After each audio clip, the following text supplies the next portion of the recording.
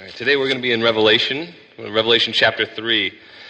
We're going to be in verses 7 through 13. It's page number 1029 in the New Testament in your Bibles on the front pew, or the pew in front of you. Well, it's good to be back here again. It's our family's second Sunday back from a pretty exciting road trip. We had an amazing time driving out to Colorado. And I said driving, yes, with 3 small children. Oh, children, yes. Children are dismissed to children's church, and they can come get their notes as well. All right, so like I was saying, we just got back from our trip out west. We went to Colorado by way of St. Louis. There's us in front of the Gateway Arch. It's really shady, but you can kind of make us all out. Oh, that's way better than it is back there. Okay, anyways, we drove to Colorado and spent a week at Young Life Camp. And the Young Life is a parachurch ministry for high school students, but they also run a family camp in Colorado, set in like just a foot of a mountain, and it's beautiful. We did shot some BB guns and went off-roading in a Jeep, rode some horses, a lot of swimming, and just a great time with skits and songs and above all, the gospel of Jesus Christ. So it was a great time, spiritually refreshing for our family. So we spent a week in Colorado, and because Colorado wasn't far enough for us to drive with 3 small children, we drove out to Arizona to visit the Grand Canyon after camp. So how many of you have been to the Grand Canyon? Anybody? Right. It's awful, right? Yes. No. Not the awful as in horrible, but awful as in just amazing. I mean, it's surreal. We were driving to the first outlook, and as you come up, we came in the east entrance of the South Rim, if any of you are super familiar with the area. And as you're coming up, you can't see the Grand Canyon. And so you're driving along, and you're like, whoa, this is really cool stuff over here, there's really cool stuff over here, and then you kind of get up to this kind of plateau area, and you can't see anything. And you're like, where is it? And you have to kind of walk through a path. And finally you get there, and you're like, you kind of see it peeking through some trees and maybe some buildings, and then you get there, and you're just, we were just blown away. I mean, it was an amazing view, just surreal to be on the edge of something like so big. And they don't have railings in some places, and you can just stand there and look down, and it's down. It's really far. So trying to corral 3 children and everything, but we did get a couple pictures, and I do want to share one with you. This was at that same area. This is from the Desert Overlook, and it's on a watch. They built like a really cool kind of watchtower area that lets you look out onto the whole section of the Grand Canyon. This is kind of looking out towards the desert. And if you've seen a picture of the Grand Canyon, you've kind of seen them all because pictures don't really do it justice and all that. But I want to draw your attention to something that you might not look at normally when you look at a picture of the Grand Canyon. So this is taken from the eastern edge. There's a desert, and if you look really hard, you can see a tree. Actually, you can't, not in this picture. Sorry, I got to zoom in. All right, that was supposed to be a joke, thank you. So, now if you look really hard, you might be able to pick out the tree I'm talking about.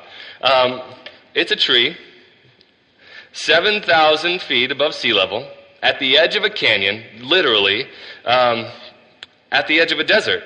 So this tree has some serious guts, right? It's holding on for dear life. It's holding fast to the edge of the rock. And it's not just... It is small, but it's thriving. It's green. And so that brings us to the church in Philadelphia. They were small. They were facing persecution. They thought they lacked power, but they were commended by Jesus as a faithful church. So if you'd please open your Bibles to Revelation 3, if you haven't already, we're going to be in verses 7 through 13. Let's hear what Jesus says to the church in Philadelphia. Verse 7, "And to the angel of the church in Philadelphia write, the words of the Holy One, the true One, who has the key of David, who opens and no one will shut, who shuts and no one opens. I know your works. Behold, I have set before you an open door, which no one is able to shut. I know that you have but little power, and yet you have kept my word and have not denied my name.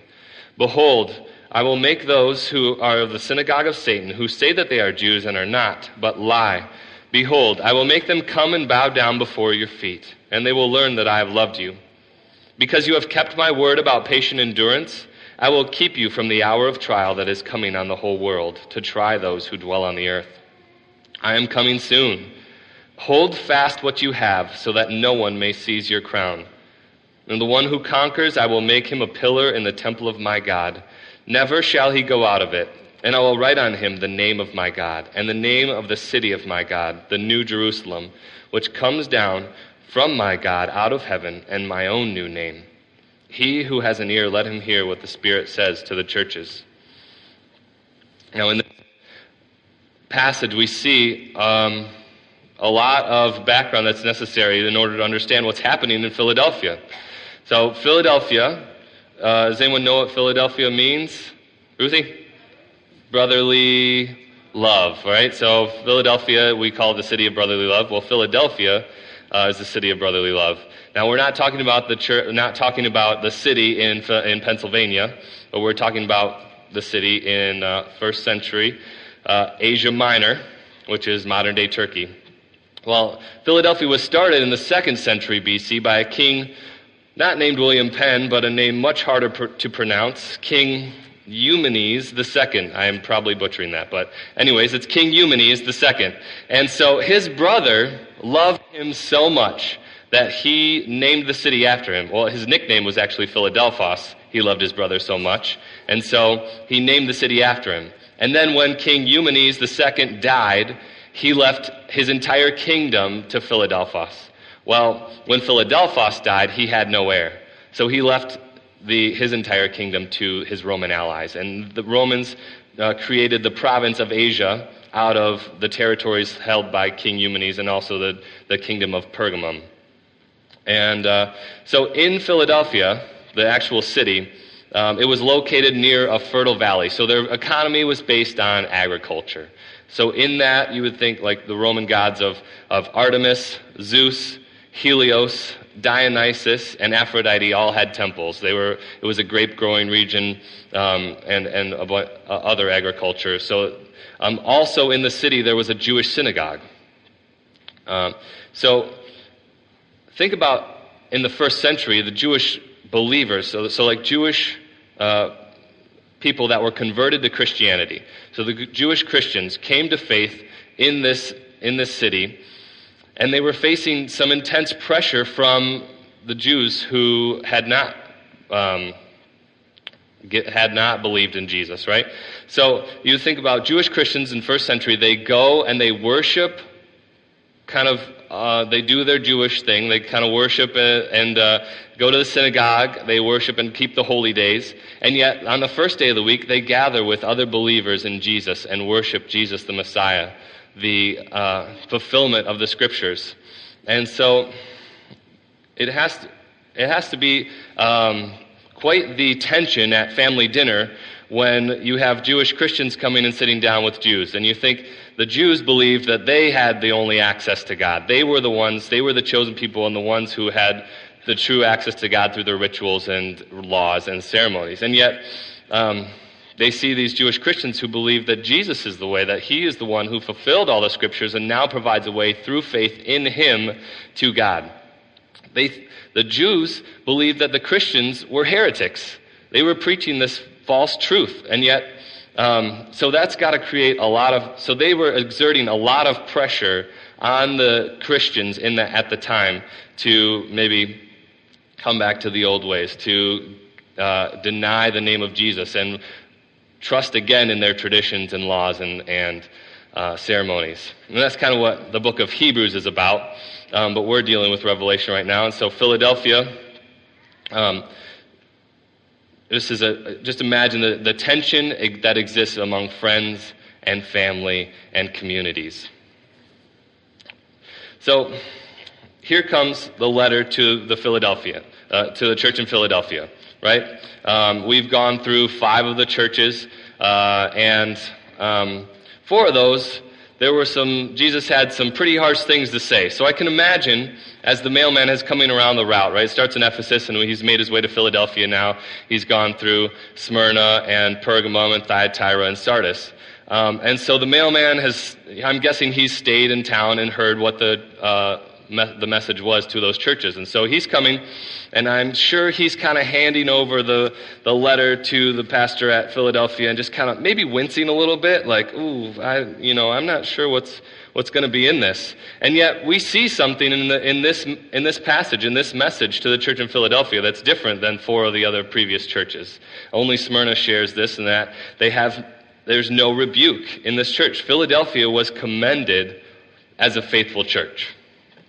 So why is that? Why was Philadelphia commended as a faithful church? And that's what we're going to look at today.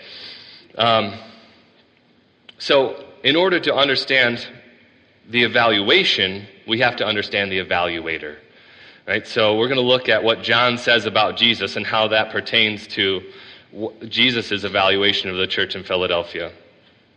First of all, in verse 7, John says, "The words of the Holy One, the true one, who has the key of David, who opens and no one will shut, who shuts and no one opens." So in verse 7 we see that Jesus is the Holy One and the true one. So what does that mean, that Jesus is the Holy One?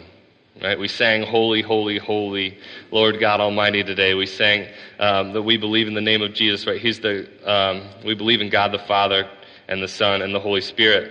And yet, what it means to be holy, we try to think of something that is so good, so set apart from sin in our minds, and then we try to lift that up a level or lift it up 1,000 levels in order to understand what holiness is or what God's holiness is.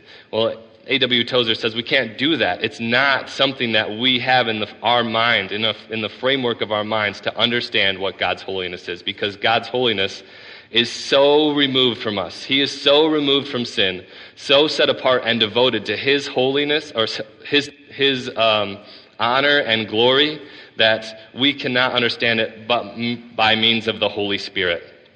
And so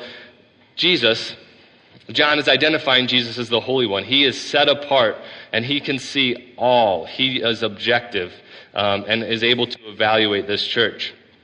And He's so removed from sin that He's uncorrupted. He's able and has the capacity to see the sin and see the church as it really is. And that leads us to the second thing that John uses to identify Jesus. He's the true one. Now, seeing the truth is seeing the world as it really is. So Jesus is able to be set apart, totally able to see all things as they really are. He's the Holy One, and He's the true one.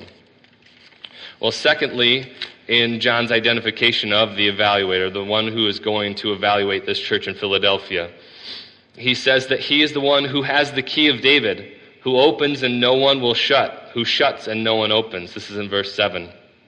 So this is a very specific and kind of interesting identifier for Jesus, because John, in the 5 previous churches, in the messages to the 5 previous churches, has used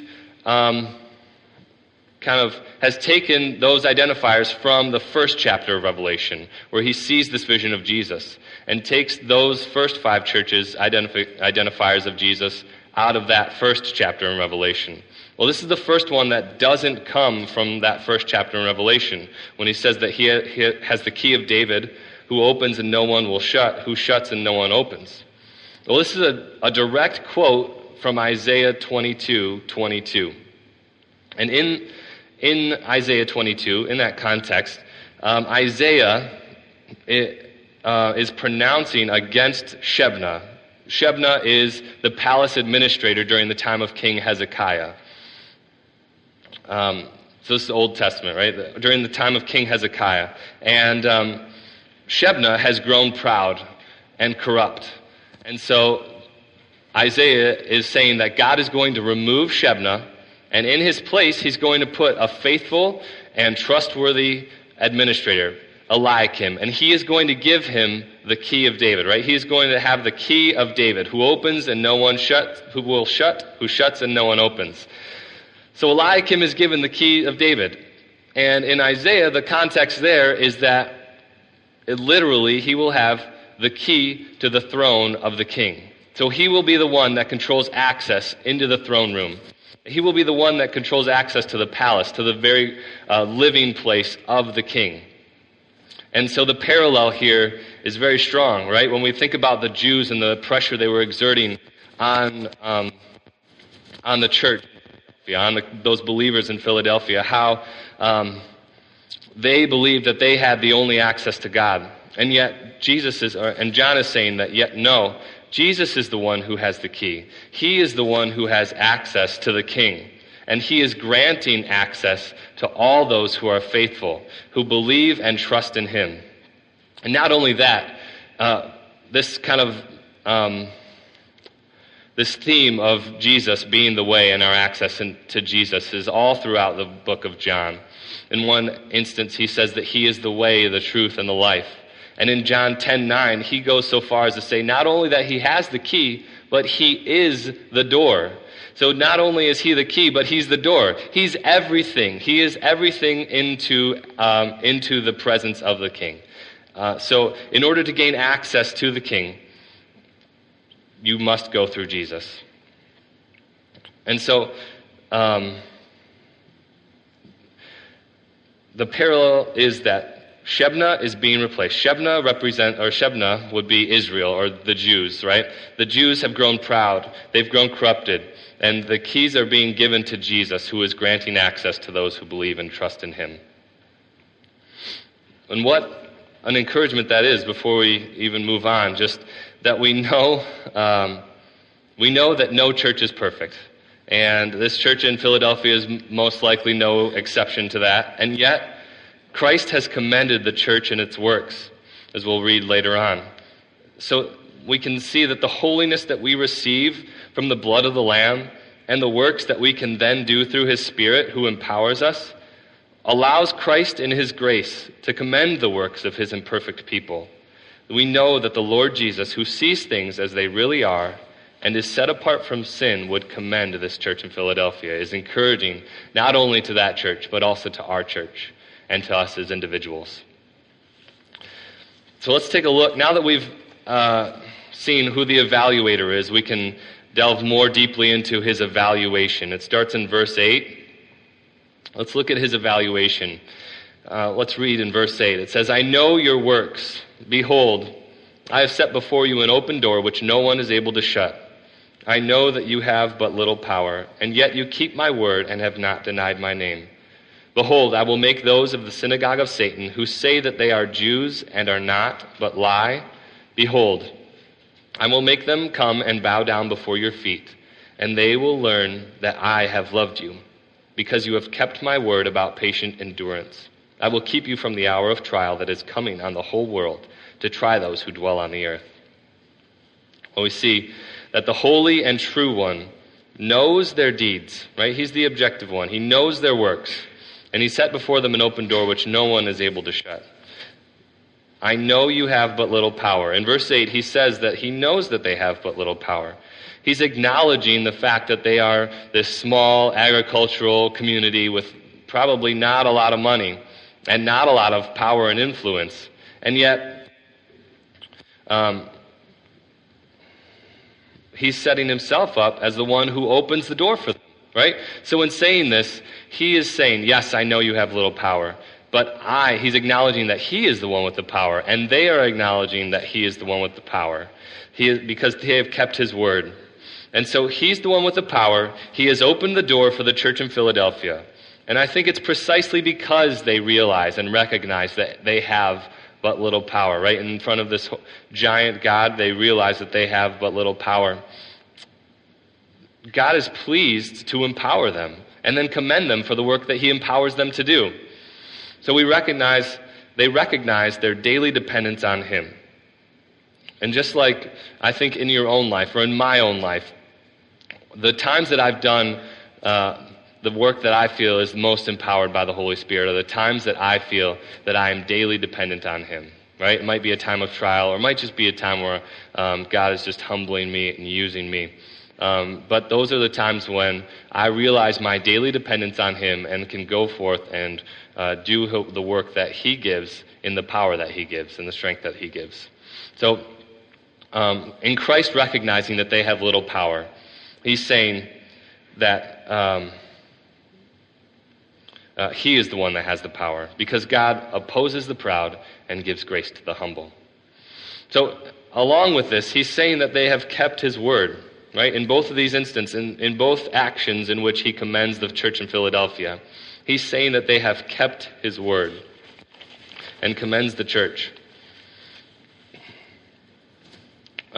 And so I think it's important to look at that keeping of the word, right? In both instances, He talks about, in verse 8, He says, "You have kept my word and have not denied my name." And in verse 10, He says, "Because you have kept my word," about patient endurance.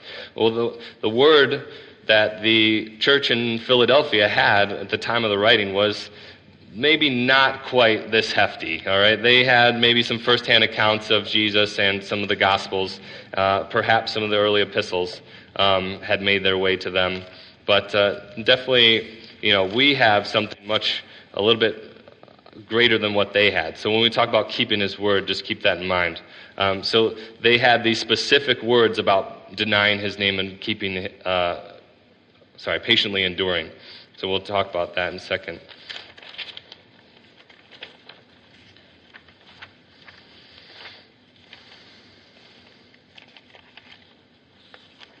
As soon as I find it. Here it is. All right.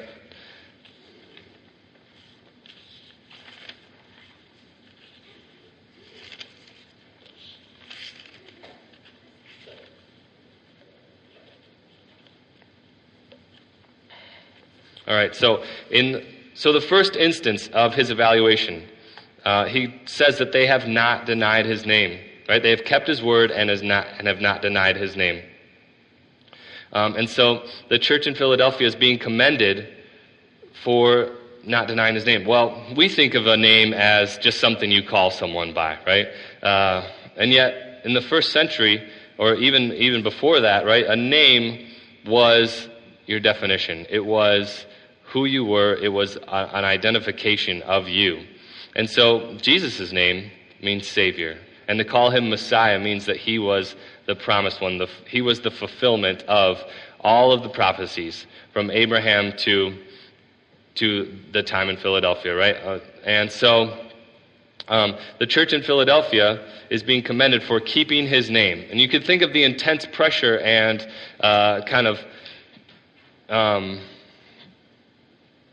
I want to say shade that the Jewish believers were giving, or the Jewish people were giving to the church in Philadelphia, right? They were pressuring the Jewish Christians to deny Jesus' name and come back to the old rituals and ways that would lead into destruction ultimately for them. And yet, the church in Philadelphia is commended for keeping His name. They are commended for keeping all of who Jesus is, all of who Jesus is as the Son of God and the risen Lord and Savior. And I just want to draw our attention to that part where He says that, "Behold, I will make those of the synagogue of Satan who say that they are Jews and are not but lie. Behold, I will make them come and bow down before your feet, and they will learn that I have loved you." So in thinking of the Christians holding on to Jesus' name as Messiah, as the Christ, thinking of that, we can turn to John 8:31. And in John 8:31, Jesus has this discussion with Jews who believed Him. And in that discussion, He talks about Abraham and talks about the true father of the Jews who had grown proud and corrupted. It's John 8:31. He says, "So Jesus said to the Jews who had believed in Him, If you abide in my word, you are truly my disciples. There it is, that abiding in his word again, the keeping his word. And you will know the truth, and the truth will set you free. So he gets into this argument with the Jews about how if they really believed in him, if they really were children of Abraham, then they would believe in Jesus and do what he says. Well, the Jews get into this argument about who their father truly is, and they say their father is really God, and Jesus says, no, your father is Satan because he's a liar, and you have said nothing but lies, because they have denied his name, because they have not done what he has said. And so there's this back and forth, and finally we see the Jews just Jesus just saying that your father is the devil. And so that's where this in verse 9 it says, I will make those of a synagogue of Satan who say they are Jews are not, but lie, because they do not trust in Jesus as the Messiah. They don't trust in Jesus as the Christ, the Son of the living God. And so Jesus says he will cause those who are lying to see the truth, right? Behold, I will make them come and bow down before your feet, and they will learn that I have loved you. Well, that's kind of a reversal of what we see, what the Jews had expected, right? The Jews had expected that in the end, in the last days, that the entire nations, all the nations would come and bow down before them and see that they were the chosen ones. And yet Jesus says here that it's not the nations that will come and bow down before the Jews, because he opposes the proud and gives grace to the humble and tears down proud kings and exalts those who are humble. It's not those that will come and bow down. It's the Jews that will come and bow down before the church in Philadelphia and see that he has loved them. Well, that's the first commendation that Jesus gives in his evaluation of the church in Philadelphia. The second is that they patiently endured. As we see in verse 10, it says, because you have kept my word about patient endurance, I will keep you from the hour of trial that is coming on the whole world to try those who dwell on the earth.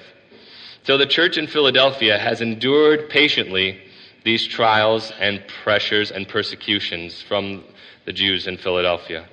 And yet, the pressure to deny his name. And so Jesus says that in the coming hour, in the coming time of the trial for the earth, or for the church, that he will keep the church in Philadelphia from the hour of trial. And yet, that doesn't necessarily mean that he's just going to pick them up and take them out and remove them from that tribulation. But it does mean that he will preserve them during the trial, and they will persevere and not deny his name during that time, which is coming to the whole world, which we've talked about previously, like when Will talked about the martyrdom of Polycarp. Just that pressure from not only the Jews in Philadelphia, but also the entire Roman world to capitulate to this pantheon of gods and to worship Caesar as another god.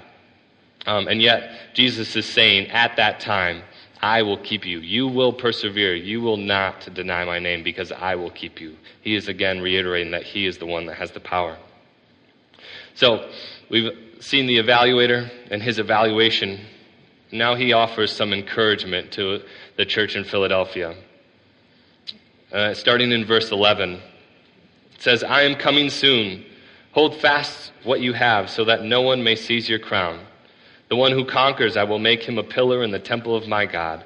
Never shall he go out of it. And I will write on him the name of my God, and the name of the city of my God, the new Jerusalem, which comes down from my God out of heaven, and my own new name. He who has an ear, let him hear what the Spirit says to the churches. So, his first encouragement is right there. I am coming soon. You can imagine day in and day out, the church in Philadelphia is facing pressure. They're facing this persecution from the Jews, from their family, from their friends, from their community, this pressure just to deny the name of Jesus. And yet, Jesus is saying, I'm coming soon. I'm going to be there. Like, you can hold out just a little bit longer. And just what an encouragement that would be to that church. And then he says, hold fast what you have, so that none might seize your crown. Well, when I first read this, I was like, hold fast what you have. Well, what do they have? And yet, I think when you look back at the passage, you see what they have. They have his word, right? Because they are keeping his word. They're holding fast to his word. They have kept his word about patient endurance. They have kept his word about not denying my name, about denying his name. And so, as he mentions that twice in his evaluation, and then he says, hold fast what you have, so that no one may seize your crown. And so, this is the word that they're holding on to, that they hold fast to, and that they believed enough and cherished enough to not deny his name, that he was the Christ, the Son of the living God, and to endure the trials and pressures and persecution that come with the steadfast proclamation of Jesus and who he is. And so, if the one who holds fast, right, the one who holds fast will not have their crown seized. The one who conquers, they will be made a pillar in the temple of their God. Never shall he go out of it. So you think of this church in Philadelphia who see their Jewish family go into they are perhaps going to Jerusalem to go to the temple or going somewhere, well, not after 80, 70, but before that. And they see that and and they're maybe a little bit jealous. And yet Jesus says that if you hold fast what you have, if you hold fast to my word, then no one will seize your crown, and I will make you a temple, a pillar in the temple of my God. So not only if you come through Jesus will you have access to the King, will you have access to the very throne room of the King, you will be a temple in the throne room, you will be a pillar in the temple of God. And so what an encouragement that is to the believers in Philadelphia, that they will be established forever in the temple of God. And not only that, but he goes on to say that they will have the name of the city of my God and the name of my God written on them and my own new name. So not only will they be in the temple, in the very presence of God forever, but they will have God's identification written on them. They will have everything that God is and stands for written on them and Jesus and his city. So they will be firmly established in that place forever. And what an encouragement to those believers in Philadelphia as they were suffering through that pressure and persecution and the persecution that was to come. And so, to those who hold fast his word, they'll be established. And they will write his name, right? And he will dwell in his house forever. And so the application comes to us. If we recognize that we have but little power, if we hold fast to what we have, if we hold fast to his word, all that he says, not deny his name, everything that this book says about him and who he is and what he's done, if we hold fast to that, he is the one who will grant us access to the throne room of God. We will be able to access the King. He is the one who holds the key of David, who opens and no one shuts, who shuts and no one opens. And we will be allowed to enter into the very presence of God. So if we not deny his name, he will grant us access. And if we will be able to patiently endure the persecutions and trials that come from holding fast to his name, holding fast to his word about not denying his name and all that he is. Then we will receive our crown. No one will seize our crown, and we will be established in the city of God forever. We will be a pillar in the very presence of God, with the identification of God written on us, with the identification of his Son written on us, and with the city of God written on us.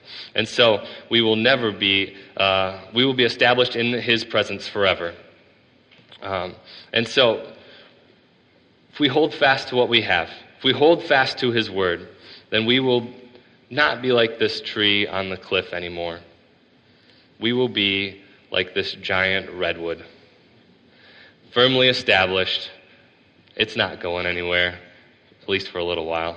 But we will be a pillar in the temple of God. We will be firmly established and in the city of God, in the presence of God. So let's pray together. Heavenly Father, you are the holy and true one. You open and no one can shut. You shut and no one open. And you have opened a way to yourself through Christ. And so Jesus, we just thank you for holding the keys, for opening a door for the church in Philadelphia, and for opening a door for all those who would put their faith in you. Father, we ask that you would help us hold fast to your word. Help us, Lord, as we as we go about our days, as it is easy in our day and age to deny your name, to perhaps proclaim a Jesus who is less than God, who is less than the risen one, the Holy One, the Messiah. Lord, help us to proclaim Jesus as he is, to not deny his name, and to patiently endure those pressures and persecutions that come from holding fast to your word. God, we thank you for this time. We pray that this afternoon our fellowship might be sweet and glorifying to you. Thank you, Lord. It is in your Son, Jesus' name we pray. Amen.